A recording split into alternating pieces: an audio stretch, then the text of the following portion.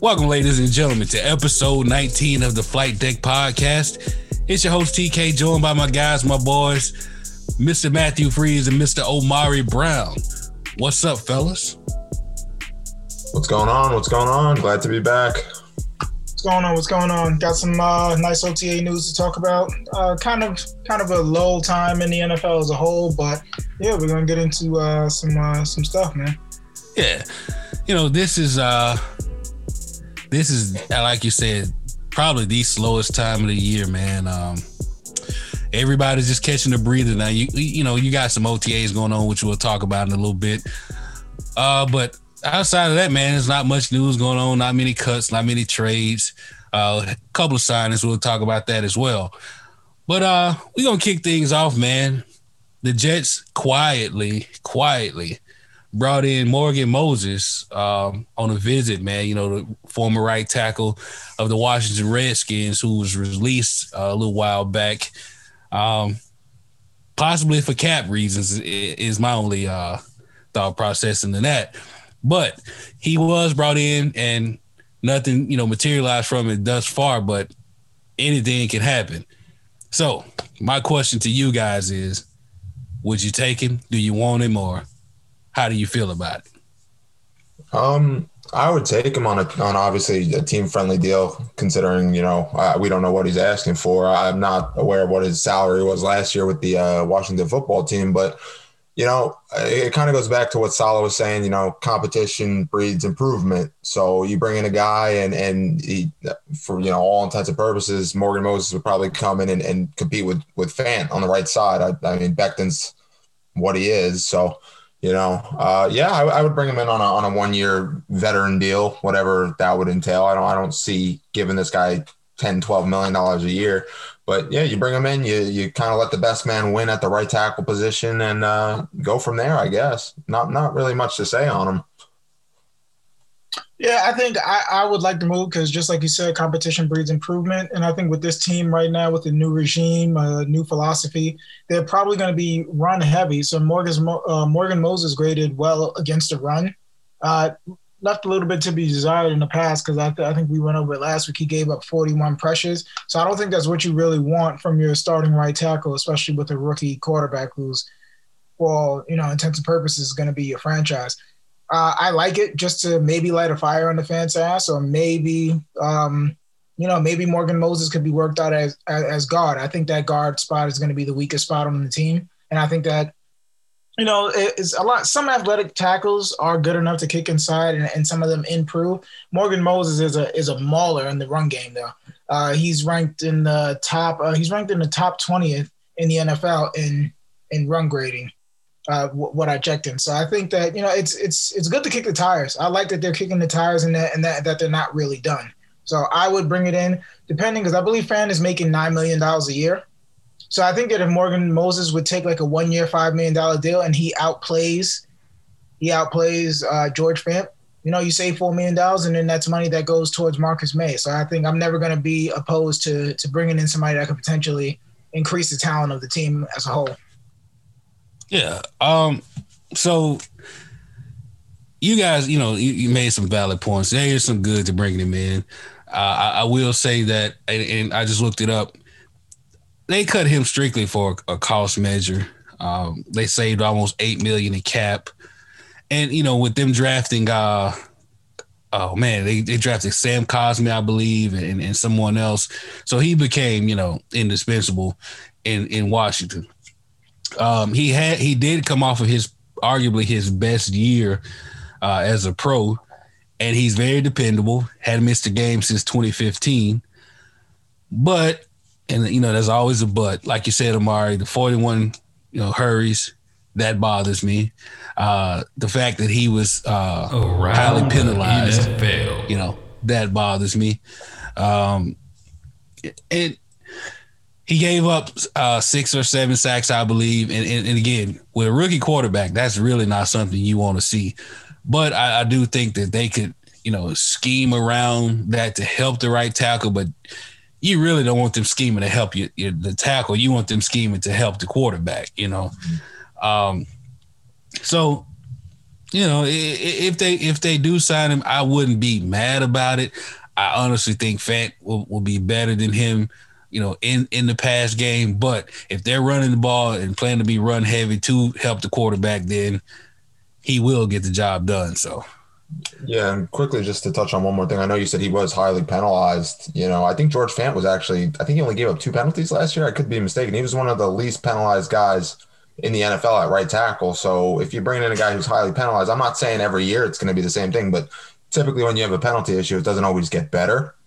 It usually stays roughly the same, up or down a few every year or so. But I mean, like you guys said, you bring him in on a 1 year, $5 million deal. You let him compete at right tackle, and you don't even know because I'm not entirely sure what the football team, what offensive scheme they run. Do they run a zone running scheme or not? But maybe he fits better in LaFleur's offense than he did in Washington. So, it remains to be seen. I'm happy that they brought him in just to kick the tires and give him a look. But I guess we'll wait and see how it plays out. Yeah, there were times where the football team, their offense that team is basically carried and powered by that defense, especially that defensive line, because they've got some studs over there. There were times where that offense wasn't looking really good. So, I mean, I to be honest, I didn't watch any of their games, so I really can't tell you. I can't attest to what they were doing. I don't know if they were dropping back, but I know that they had shoddy QB play. I know they had Haskins in there, they had Alex Smith in there, and there were some ugly games in there. So maybe – because I know that with this West Coast system, they're going to be getting rid of the ball quickly. Maybe they can mask some of his deficiencies, just like you said. So I always think, I don't know, if you could save a little bit of money or maybe even kick him inside, I think that's just something that you just have to explore. So, hey, he's a big dude too. He's like 6'6", 330. Yeah, he's a big boy. You look at him like he has a thick lower half. Like he's all butt, thighs, and hips. So he's definitely moving. He's a people mover. Yeah. That would be a very huge offensive line. Let's just say you get him and you kick him inside and it works. You looking at like some monsters with him and they keep Fant and like Elijah Vera Tucker might be the smallest dude on the line and he's like 6'4", 315 or something like that, which is just insane. And they're all, athletic, very athletic for big guys. Like that could be a real difference maker, man. But like one of you just said, I'm glad that they're doing the due diligence, doing the homework, kicking every tire out there and leaving no stone unturned, because when you have a bad roster and you trying to turn that son of a bitch over, you got to do what you got to do to get it right. So I applaud them for that. Yeah, I mean, and it just goes to show that they don't think that the offensive line is done, which I don't believe is done either. I still think that there's still concerns. To be honest, I just still feel like there's concerns all throughout the line. If we're being optimistic, like I said last week, I think, we think that left side is solidified, but almost every single spot has a question on this line. So and that's good. That's good. I'm glad that he's not just settling with what he has, because you saw how quickly things can go bad. The Jets are one Mekhi Becton, injury away from that line being in shambles. So I love it. I love it. And then, just as we could segue right into it, they're really not done because they signed Ronald Blair to a 1 year deal. So what did you guys think about the Ronald Blair signing? So Ronald Blair is he's a defensive lineman. He's played some D tackle. He's played some D line. He's I believe he was a 6th round or 5th round pick back in 2016 with the 49ers. And he really carved out a nice little niche or role for himself with Robert Saleh's defense. So Saleh brings over a guy that can kick inside and rush from the 3 technique, and he can rush from the edges too. So I like this deal. TK, how do you feel about it? The one thing I do like about it is that the familiarity. I do like that Saleh's bringing in guys that he's had before, and he's not like doing it in an overbearing type of way.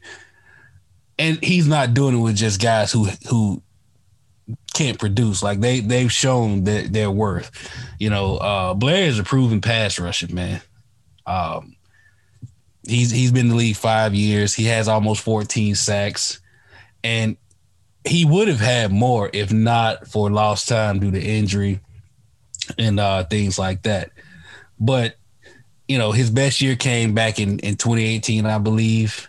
He had 14 quarterback hits, 10 tackles for losses, 5.5 sacks. So he can get after it. And, you know, in a defense like this where having a solid rotation is the key to winning games, you know, you get late in that fourth quarter, you want to have guys fresh. That's how the Giants did it, you know, with Michael Strahan and Pierre Paul and OC and all of them, you know, running that NASCAR defense. They had guys that constantly coming at you all game. So I like the signing, man. And you know, more competition, the better. It's only going to make that unit even better. So I'm with it. Yeah, I also like it. I don't think you can add enough depth to especially a position like the defensive line and edge rushers, because you just need it. Like you guys said, when your team's wearing down in the third, fourth quarter, you know, you want to have fresh bodies, fresh guys that can come in and still make a difference. And the bright side of this also is he's only 28 years old.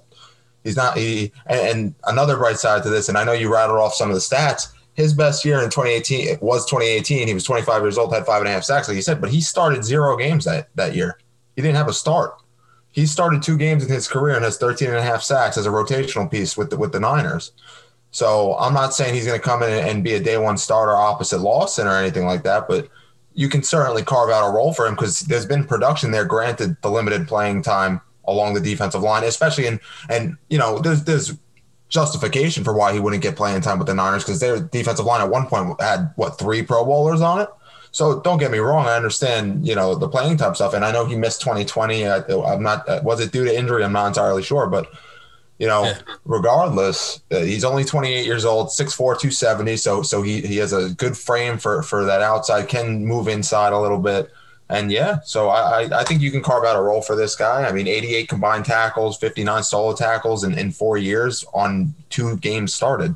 So there's something there. And if Saleh is everything he's hyped up to be, and he's really good with the defense and turning some of these players into the players that are, you know, a la Fred Warner at the middle linebacker position, maybe you can get something out of him. Yeah, he missed all of last year with the ACL. He had a setback too, so that was the real reason that you don't really see any of his stats improve over last year. I actually thought that he opted out. But the good thing is that he's had success in this role, and he doesn't have to come here. He doesn't have to be a starter. So I think that if he can give the Jets 20 to 25 snaps a game just to give Lawson a breather, or maybe he's working in a rotation with Vinny Curry, I think. And honestly, I think that maybe Franklin Myers, or maybe we'll see like an overset to where maybe, you know, Jonathan Franklin Myers or Kyle Phillips is the starting DN. And then you have Vinny Curry and you have Ronald Blair as the number 2s. Because in this league now, almost every good team, they're 2 deep at every line position. They're 2 deep at every edge rush position. And you're going to need those guys. So I think it's very important to bring guys in for the role that they're going to play that have already been successful in that role. And he knows what's expected of him from Robert Saleh's defense, and he can kind of be that voice to relay that message to the young guys. So I think that is very important that they do this. But another thing that this signing does or says to me is that they're bringing in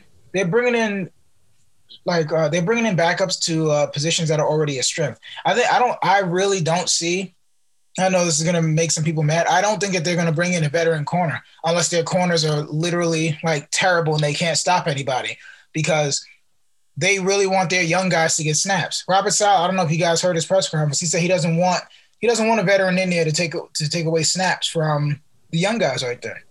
Mm-hmm. So these guys that he's bringing in, they're not going to take snaps from the young guys. These guys aren't going to take snaps from, let's say, if Bryce Huff steps up, let's say if JFM is still doing his thing. Let's say if Kyle Phillips comes back, they're not going to take snaps from many of these guys. You know that they're not going to take snaps from Carl Lawson. So I think that these moves, you're kind of starting to see that the Jets really want to see what they have, and I think that they're going to be okay with the growing pains with the cornerback position.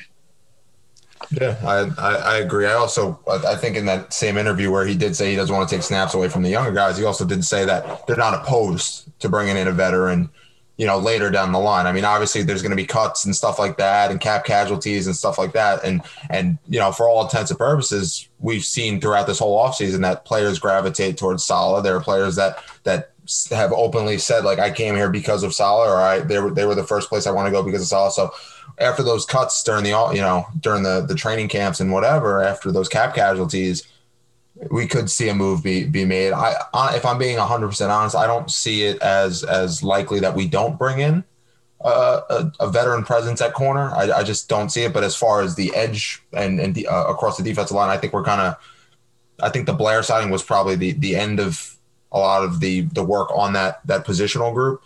I also think it's important to note, since we were talking about edge, I think earlier last week, I believe, Tyrus actually sent over a PFF thing, or I forget exactly what it was, but we had four of the top ranking 30 out of 32 across the defensive line, something to that effect. And I think it's perfectly likely that we can see that again. If not, get another guy in there. I think John Franklin Myers is going to find himself in more of a starting role, if I have to be honest, with Vinny Curry and Blair being more of rotational pieces. Yeah. Man, to what you were saying, Amari, about the cornerback position, I think, and I could be wrong. I've been known to do that, but I think that they are pretty much betting the house on the front, creating, havoc and creating issues to protect that back end, to allow those kids to get those, snaps, in-game snaps and things like that.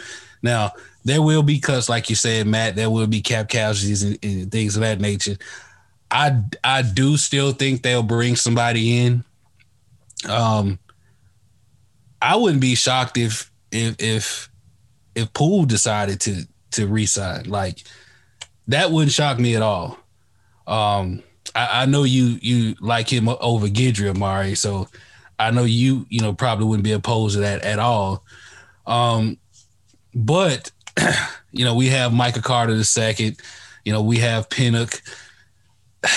I just, I'm gonna take him at his word as far as the younger guys getting snaps and hope that it pans out. I think our number one would be Hall. The things that I've read on Bless thus far in the OTAs hadn't been that good. So I don't know, man.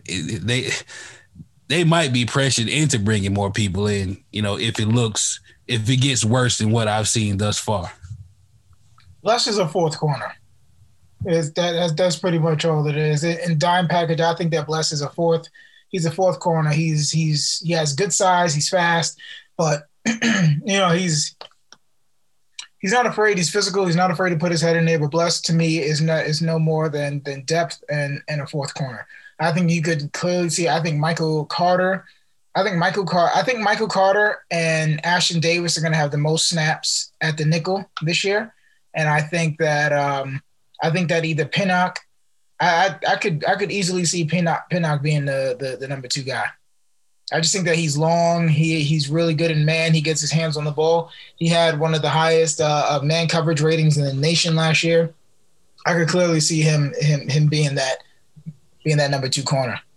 And you're right. And maybe, giving him help over the top and maybe just teaching him the trail technique and just staying deeper than the deepest. They'll give up everything in front of him, hoping that the pass rush should get there.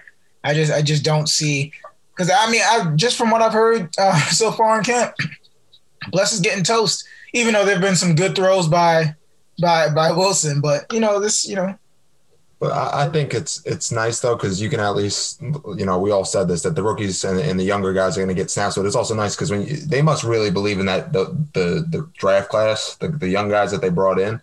But beyond that, you can see that they brought in a bunch of different body types too. Pinnock and Carter are not the same body type. Pinnock is a bigger guy. Carter's a smaller guy, right? So you can kind of at least see that they are going to be getting snaps, and they're going to be getting plenty of them at different roles, because I think we all agree that Carter would probably be getting more of the nickel. And Pinnock is a bigger outside man-to-man corner, if, assuming that he pans out. So it's nice to see that they all have a different, they have different body types, and you can see a defined role, and they're going to give them a chance. Ultimately, I think we bring in a veteran cornerback. Who that is remains to be seen. But I think they're waiting it out. But, we're only 3-4 practices into OTAs, so maybe not too much to read into, but I mean, I guess that's a good segue into just talking about OTAs, right? Is that what we're going to be going for now?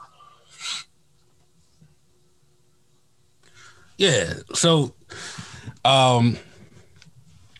we got OTAs. I think this is the 4th or 5th day, I believe. So far, they've only had 2 that was open to the media. I don't think there was any interviews, any things like that allowed, but just they allowed the media to check it out. And thus far, man, I really have to say that I do like what Zach is showing. And, I'm not one of those types that put a lot into, these types of OTAs and things like that. But like Amari said, he's getting toasted out there on the corner. Bless is getting toasted. But Zach is also making some nice throws. Like he's showing his accuracy. He's showing his touch. He's showing like a pitcher, man. He's showing, his ability to throw fastballs. He's showing his ability to throw changeups. Like he's showing his skill set, which is something we all should want to see, this early into, camp or whatever. I wouldn't want him to go in there just absolutely lost and I would be worried. Not a whole lot, but worried nonetheless. But from what I've seen and read so far, I think this kid will be okay. Yeah, I think one thing to also highlight is it's been as normal, I guess we can put it, as normal of an OTA as it's ever been for us. Because normally there's usually something. Some Jamal Adams, last year, it's always something. Someone with a contract dispute, someone with something going on. So it's nice and normal and quiet and everything I've read for the most part outside of the Bless Austin stuff is that Wilson's looking good, and this is kind of sad, but I guess I'll read it out for everyone. Is someone's been keeping track of the OTA stats? I don't know if they have binoculars in the bushes or whatever, but Wilson only threw about 60 balls in the 3-4 camps.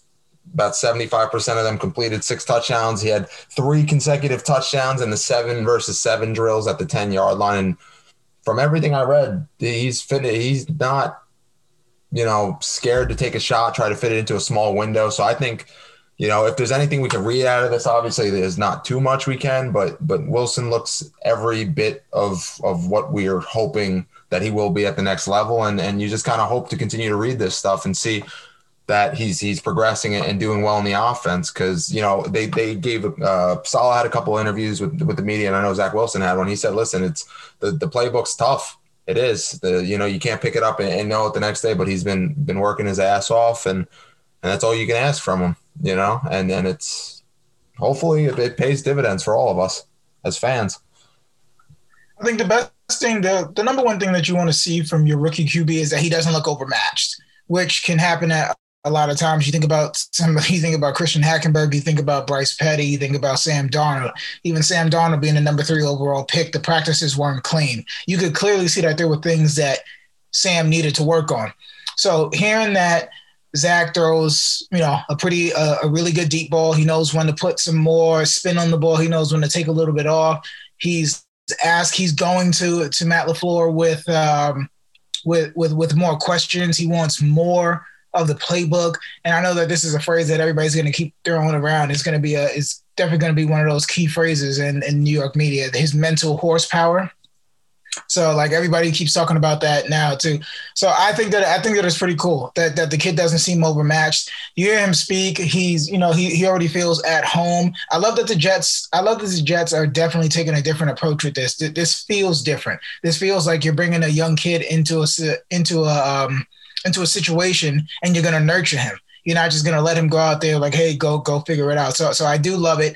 It seems like he's already in tune with the offense, and he knows, he doesn't know all the verbiage, but he knows the principles. He knows what you're trying to do with most of the calls. So that's really good as well too. I think that the Jets have finally done a good job with matching a system, matching a coaching staff with a quarterback. So I absolutely love it. And just from everything that I've heard, guys, there's no way that Joe Douglas wanted Adam Gase to be his coach. Like, I know that he got the interview because of Gase, they were tight and all that. Look at these first two drafts, completely different. Like they've got 6 rounders in there that are getting run. Like I think Joe Douglas drafted exactly what this coaching staff wanted. Because also, like, while Wilson has been looking great, Elijah Moore has been factored into a lot of plays. Connor Rogers, who's been doing a great job with The Athletic, whenever there's media availability, he said the first play that they ran from scrimmage in the first OTA when everyone reported was to Elijah Moore. So they brought him in motion because you're not allowed to really report what the teams are doing just because other teams are scouting and all that. But yeah, basically he said they brought him in motion and they probably ran the jet sweep to him because he said it was basically something that the 49ers do with Deebo Samuel. So I love that Elijah Moore is getting a lot of attention and he's going to be a focal point and all that. So yeah, what else did you guys hear about that excited you about practice? Well, you touched on it. It was the Moore news. Like, I read some things about the work that they were doing in the red zone, and how he was hitting Moore, and the things that Moore was doing once he got the ball in his hand. Like, I really love hearing that, man. Like, to know that he has a solid weapon at his disposal, who's young, who's fast, who's agile, who can, really get after it, makes me feel good, man, because, one of the things you've always talked about since I've been knowing you, man, is how this team has been bereft of talent through and through.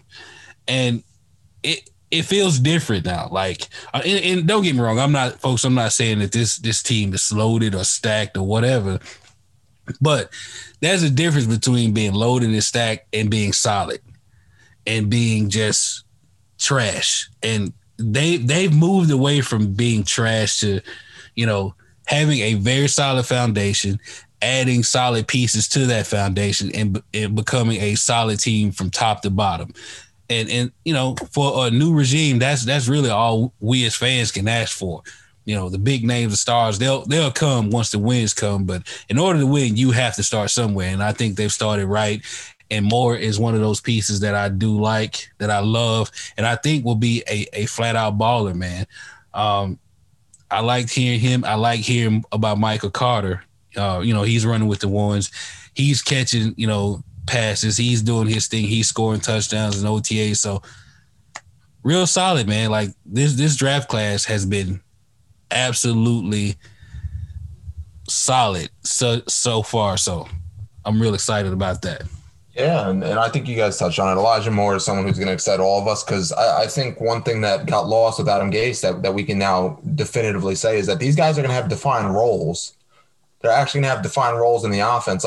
Like last year, we weren't sure who was the one running back. 1 second it was Frank Gore. The next second we were running by committee. You didn't know. I think these guys are going to have defined roles. I think Elijah Moore is going to have specific defined plays for him, like you said, the jet sweeps, the screens, the bubble screens, whatever you want to call it. But I just think you just touched on it, Tyrus, is that it's nice to see that these guys are and again, it's early and it's OTAs and it's not live, contact practice or anything like that. But there's only nice things coming out from practice for the most part. They're talking about the rookies. They're talking about how they look. And bear in mind, the rookies aren't going against other rookies now. It's rookies versus some vets. There was a lot of showing at Jets practice. I think there was over 80 players or something like that ended up showing.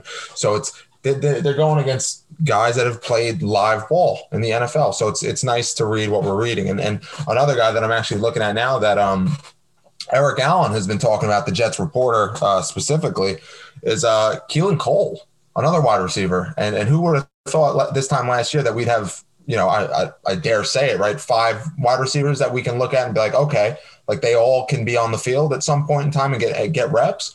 Keelan Cole's apparently been according to Eric Allen, he quoted as Keelan Cole was flashing early. He was catching a nice ball that was dropped in from Zach Wilson in tight man-to-man coverage. He's been running crisp routes, getting good separation against the corners and even Rich Cimini of ESPN was saying that Cole's having big day after big day. And obviously Denzel Mims hasn't really seen the field, for whatever one reason or another. But listen, man, if we can somehow have 5 deep and even carve out, a role for Berrios, if that even is in, weird packages or whatever, listen, man, I this time last year, none of us would have been saying that we were 5 deep, let alone 6 deep at wide receiver. So it's nice to see that our skill position guys are taking advantage of the reps that they're getting, and the quarterback's getting them the ball. We've come a long way from Greg Sollers and the Clyde Gates and Stephen Hills of the world. A long way.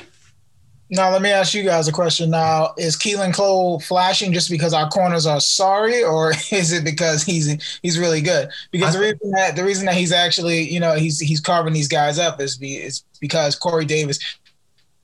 The reason that he's probably getting all these snaps is because Corey Davis has barely played and Denzel Mims has barely played too. So now again. Now, is that anything that you guys are going to be worried about? Because everybody should be healthy right now. This is the time of the year when everyone is in the best shape of their life. So the fact that your franchise left tackle, your number 2 receiver, your new starting wide receiver aren't on the field, is that an issue? All guys who have durability issues. For me right now, I'm going to say no because it's so early. And honestly, I think – and this is just, just me. I think that is a preventative thing right now. Like it's voluntary. So I don't think they're really pushing, especially Davis, who they spent, the most money on, or the franchise left tackle, or Denzel Mims. Like I don't think they're pushing them right now. Now, once we get to actual camp, if we're still seeing these things, then yeah, I would be worried. But right now, I'm just taking it all, with a grain of salt. Yeah, I'm not too worried. And to kind of answer your question about if Keelan Cole or some of these guys are flashing because of who they're going against, listen, all these guys are going against the same guys, and some guys are showing and some guys aren't. Keelan Cole's a veteran, right? 55 receptions last year. He's always put up some sort of numbers, even with shoddy or crappy QB play down in Jacksonville.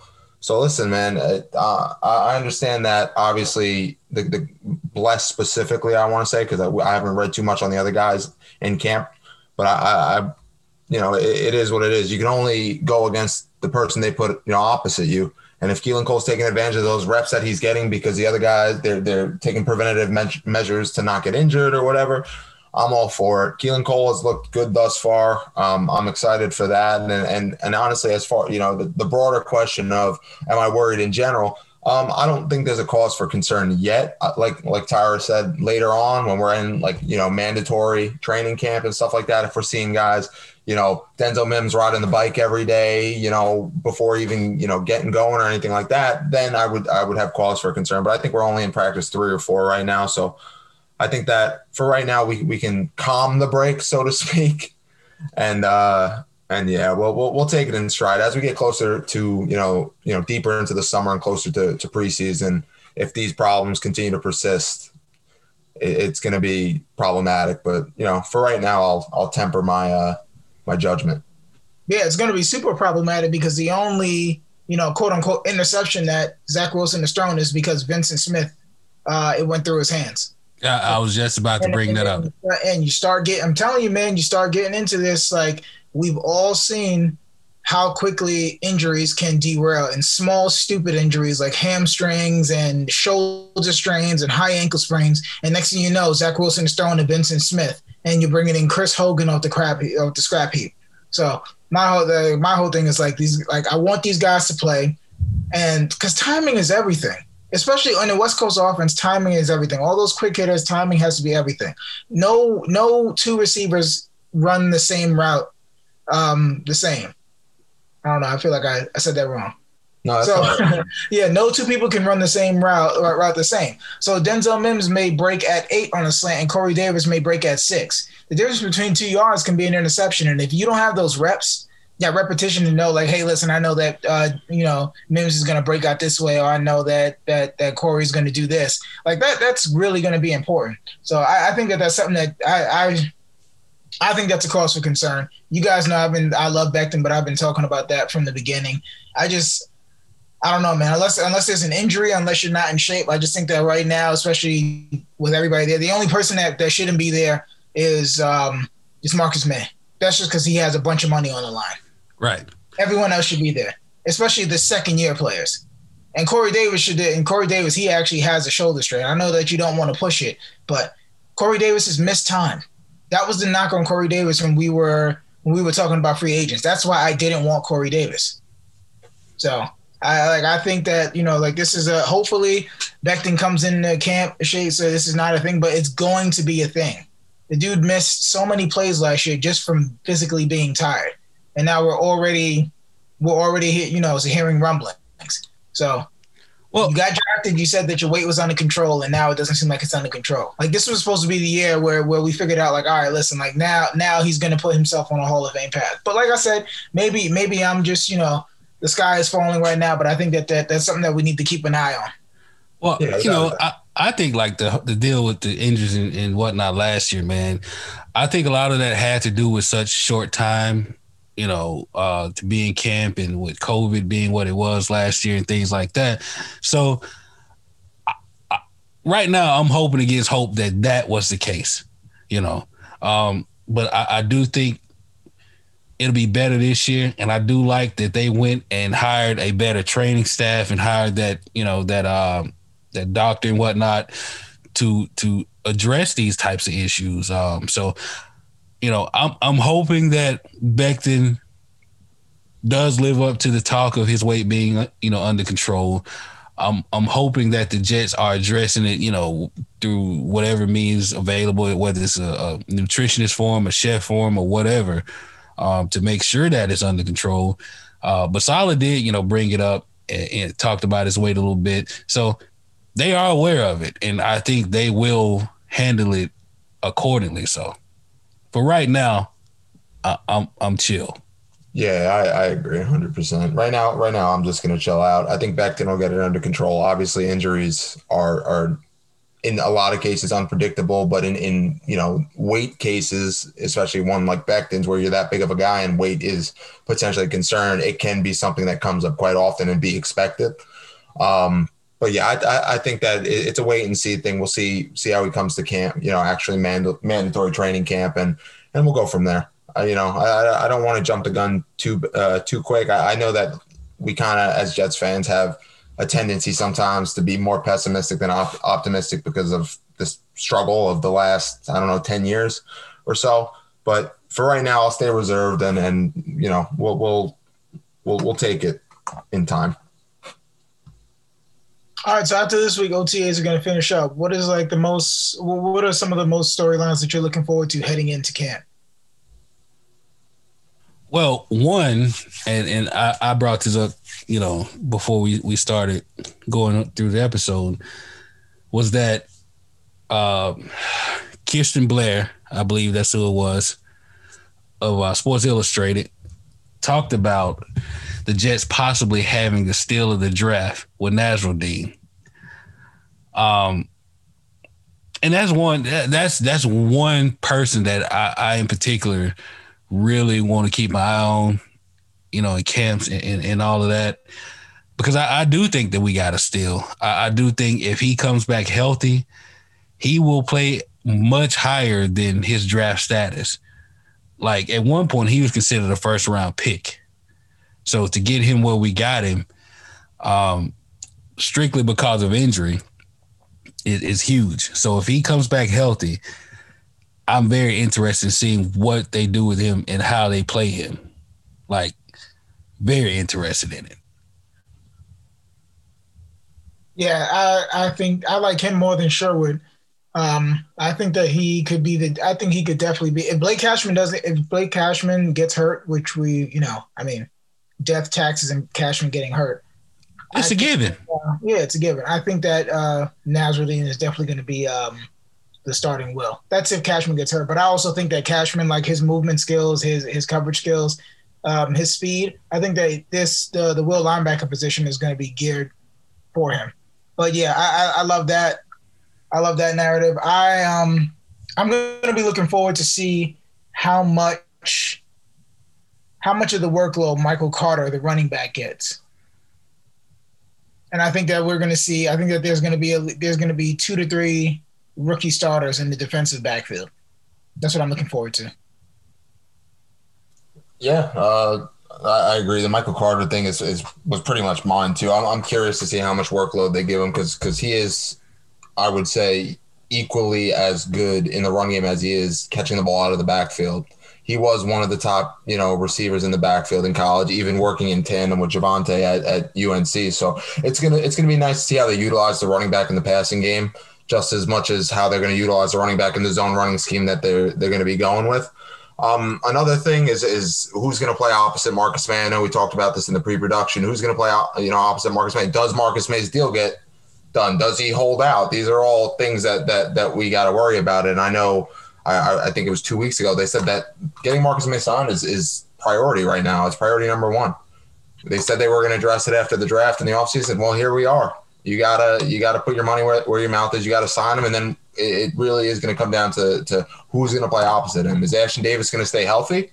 We already said he could see a role as in the nickel along with Michael Carter. So is he going to be playing nickel corner, or is he going to be moving around like a jack of all trades and playing opposite Marcus Maye? So I'm really curious as to maybe they bring someone in who is a cap casualty. Well, we don't know, and I really. Your guess is as good as mine. Who's going to play opposite Marcus Maye at safety this year? If we're being honest. I mean, we still got LaMarcus Joyner, in the mix as well. Yeah, that's what I was going to say too. I think Joyner's best position is going to be that high safety. So I think that I really think both Michael Carters are going to get significant amount of playing time. But I think that LaMarcus Joyner, I think that he's just going to be that high safety. And I think you're going to employ Ashton Davis at a few things. And I actually saw him coming out of college. I think that some scouts actually felt that he could play corner. And you guys know Davis is 6 foot, almost 205.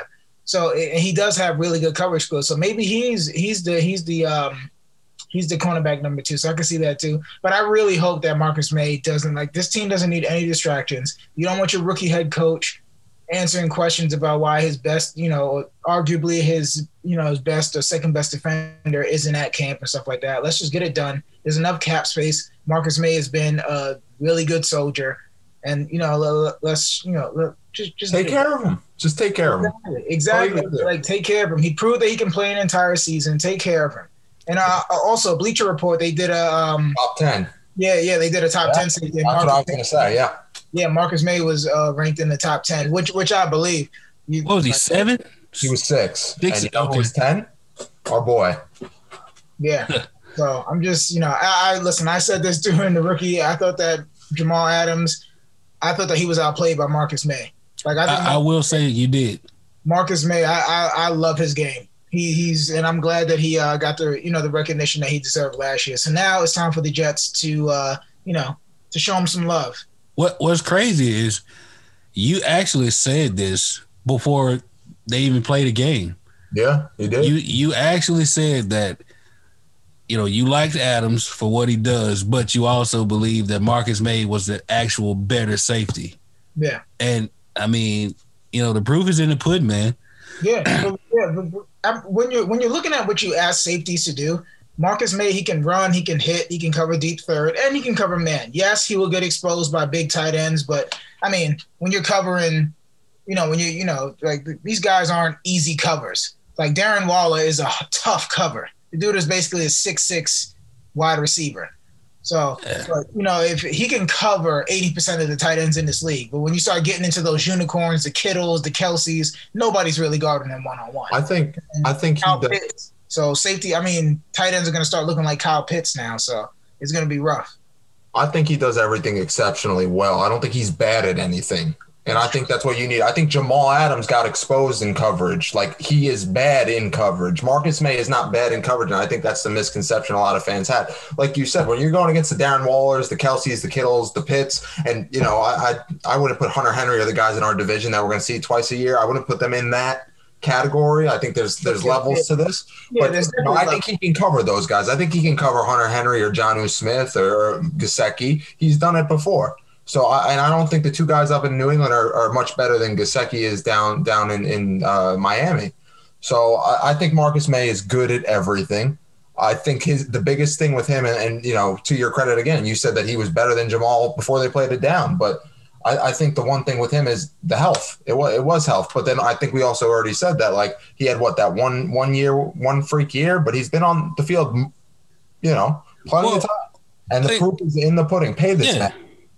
Like, people talk about his coverage, but the biggest misconception about May is his health. Like, I honestly just don't see where people get that from. He got injured. He got injured twice in the same season. Yeah, right. The thumb and the shoulder. He came back and he injured his. I think it was the shoulder first. He came back and then he injured his thumb. That's the same season. But he missed those 10 games, I believe, that season. But he played every game his first year. He missed those games. Then he's played every game since then. Not only that, he was actually leading the team in snap count, or was second behind Jamal Adams every year that he wasn't hurt. So that is a huge misconception about him being injury prone or whatever. He may have missed games in college, but that didn't translate to just, constantly being nicked and bruised and hurt and missing plays and missing time in the NFL. It just didn't.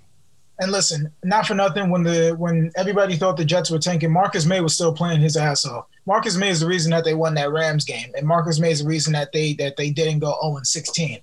Because he could have easily mailed it in. It was like, listen, I'm playing for my next team or I'm playing for another contract. Marcus Maye was still playing. Right. And Marcus Maye is a vocal leader. He leads, he doesn't really speak up much, but he's a lead by example guy.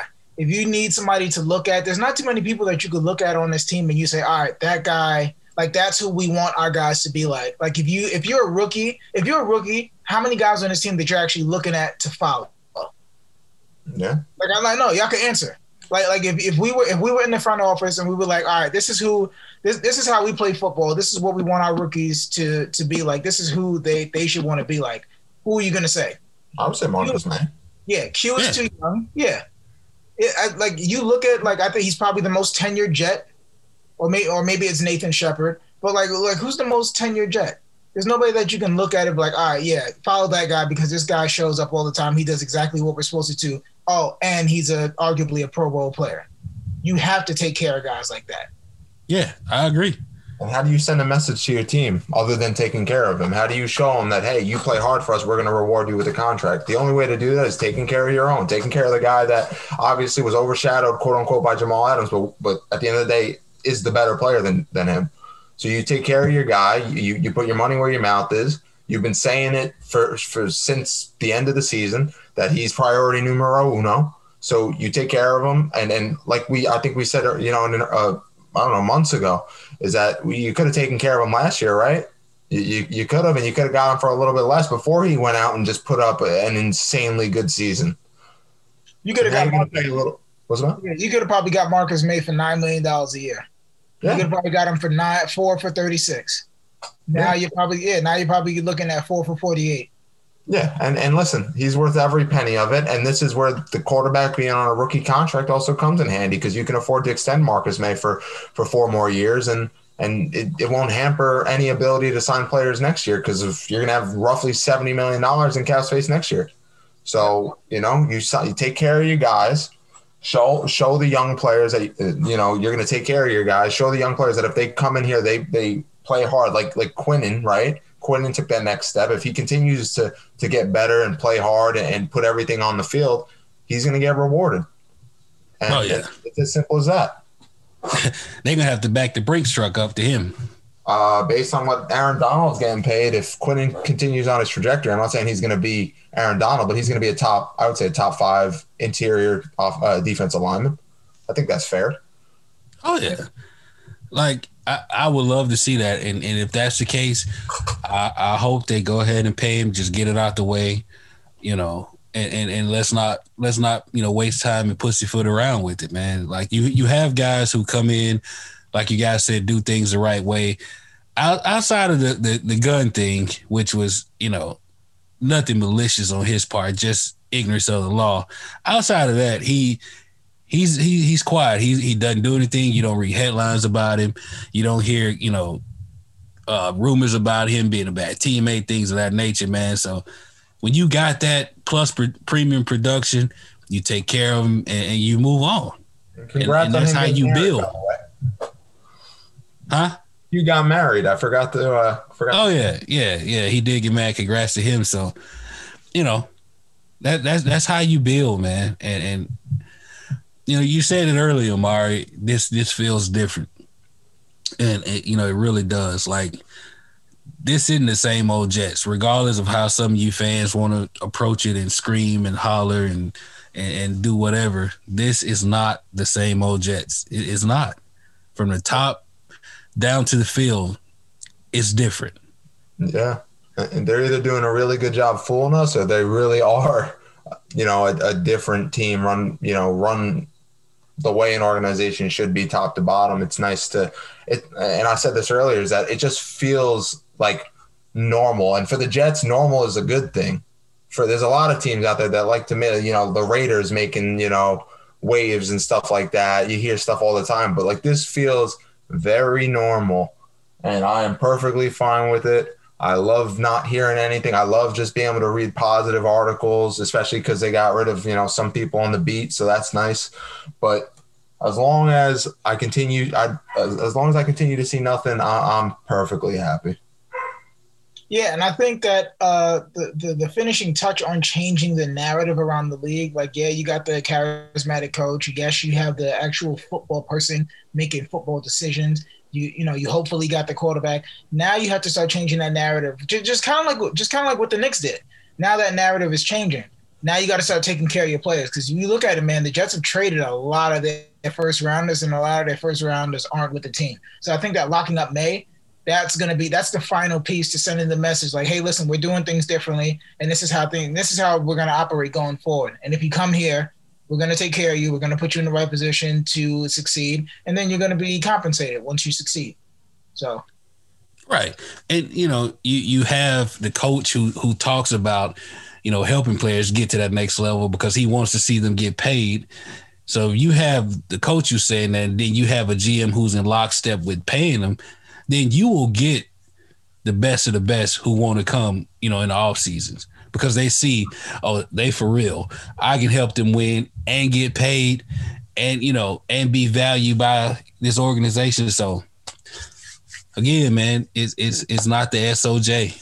And I'm really looking forward to seeing, all of this translate to production, wins, and positivity on the field. Yeah, and we said it. I think we said it last week. Is that if the Jets, if they go 7 and whatever, 7-10, I believe, or 6-11, or whatever it is, as long as there's that improvement and the players continue to play hard, we're not going to have a problem signing free agents. We're not going to be that team that has to, needs the stark overpay to bring in premium free agents. I think we already saw it early on this offseason, right, with players openly saying, hey, I came here because of the coach. I came here because of the culture, because of the leadership in this building. So I don't think, as long as things, go well this year, as well as they're going to go, I don't think we got much to worry about in ways of, how we're going to allocate our resources next year. We got plenty of draft capital. We're not going to have to worry about that. We got plenty of money to spend, and there's going to be some quality free agents next year also. But I think the biggest thing for this year is we need to show improvement on the field. We need to show discipline on the field. We cannot be one of the highest penalized teams in the NFL.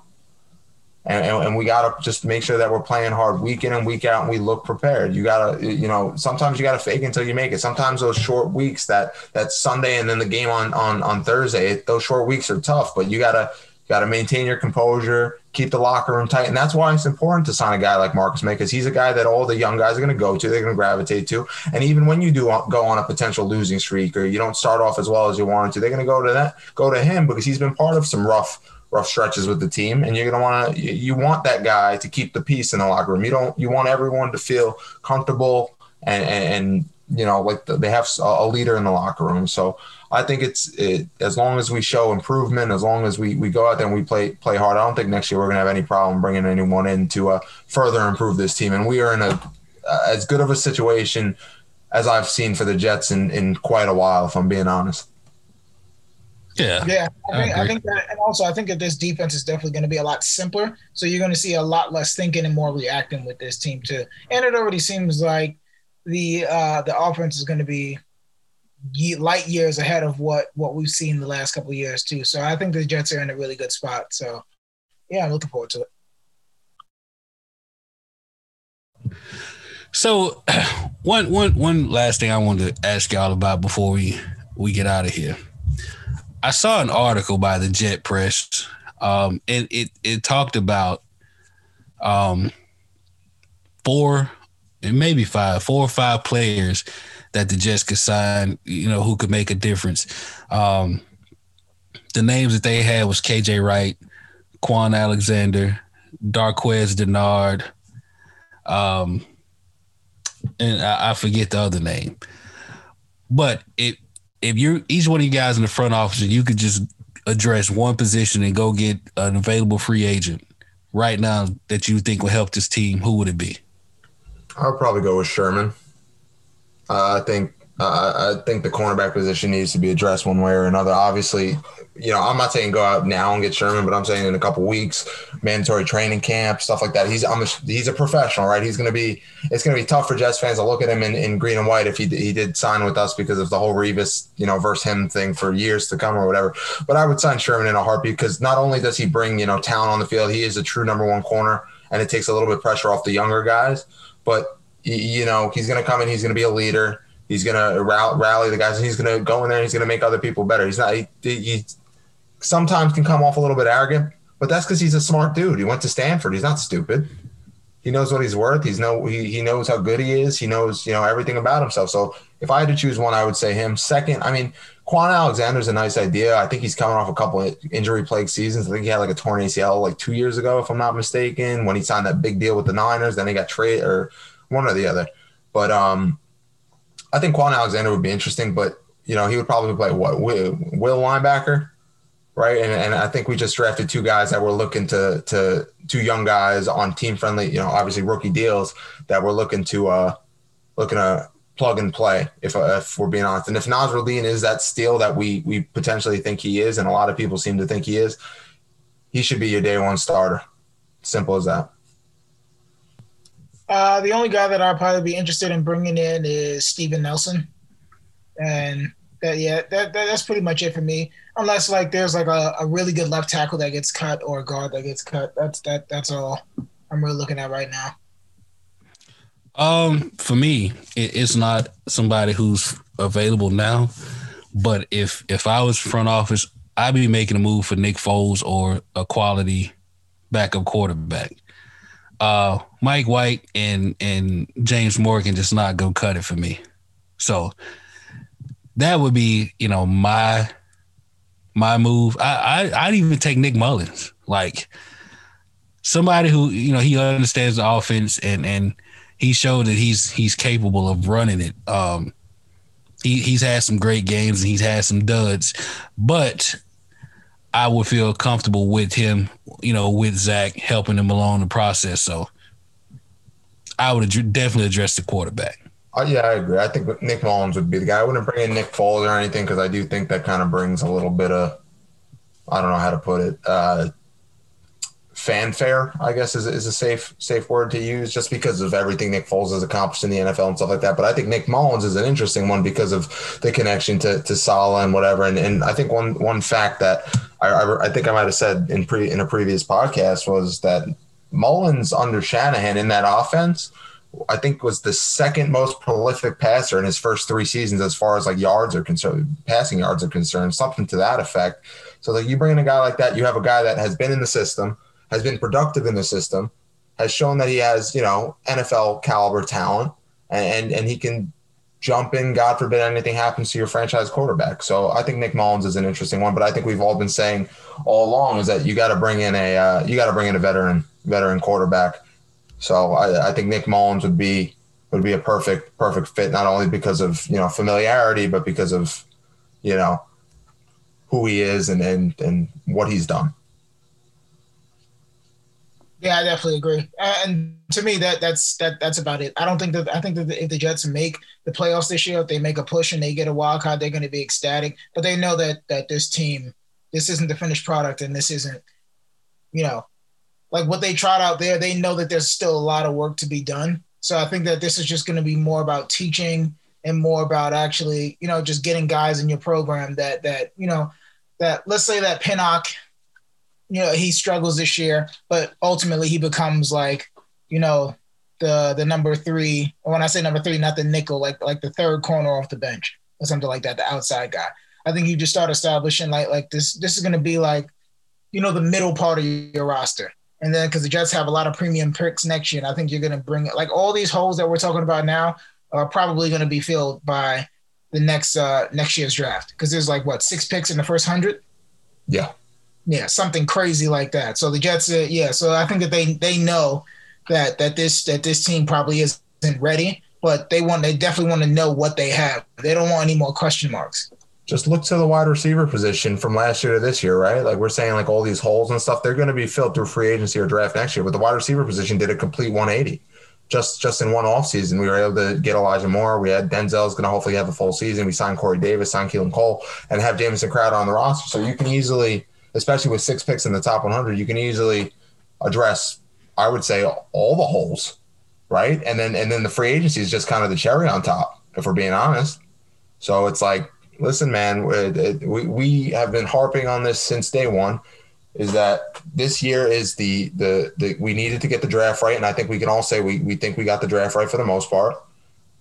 We got the free agency right for the most part. We got to take that step, and next year is kind of the gravy on top. We got to really plug those holes and then add more talent. You can never have too much talent on a roster, and that's what we got to do next year. But as far as this year is concerned, just look to the wide receiver room, and even I guess the running back room, right?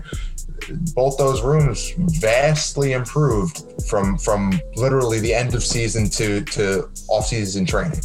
So plenty of work to do for the players and stuff like that. But so far, I think we're on the right track, and it does feel very different. Yeah, I agree with all of that, man. And now we're just wait and see and hope for the best. But I've said it over and over again. The foundation has been laid, and they're looking like they're building on it the right way. So I'm very excited and looking forward to it. Now, before we get out of here, any closing thoughts from either one of you guys? No? All right. Well, as always, fellas, it's been real. I've enjoyed it. I always enjoy talking Jets football with y'all, and I look forward to this every week. So, folks, on behalf of myself, TK, on behalf of Mr. Omari Brown and Mr. Matthew Freeze, the entire Flight Deck podcast, we thank you guys for tuning in. Thanks for the likes, shares, and follows, and we look forward to talking to you next week. Y'all have a good one.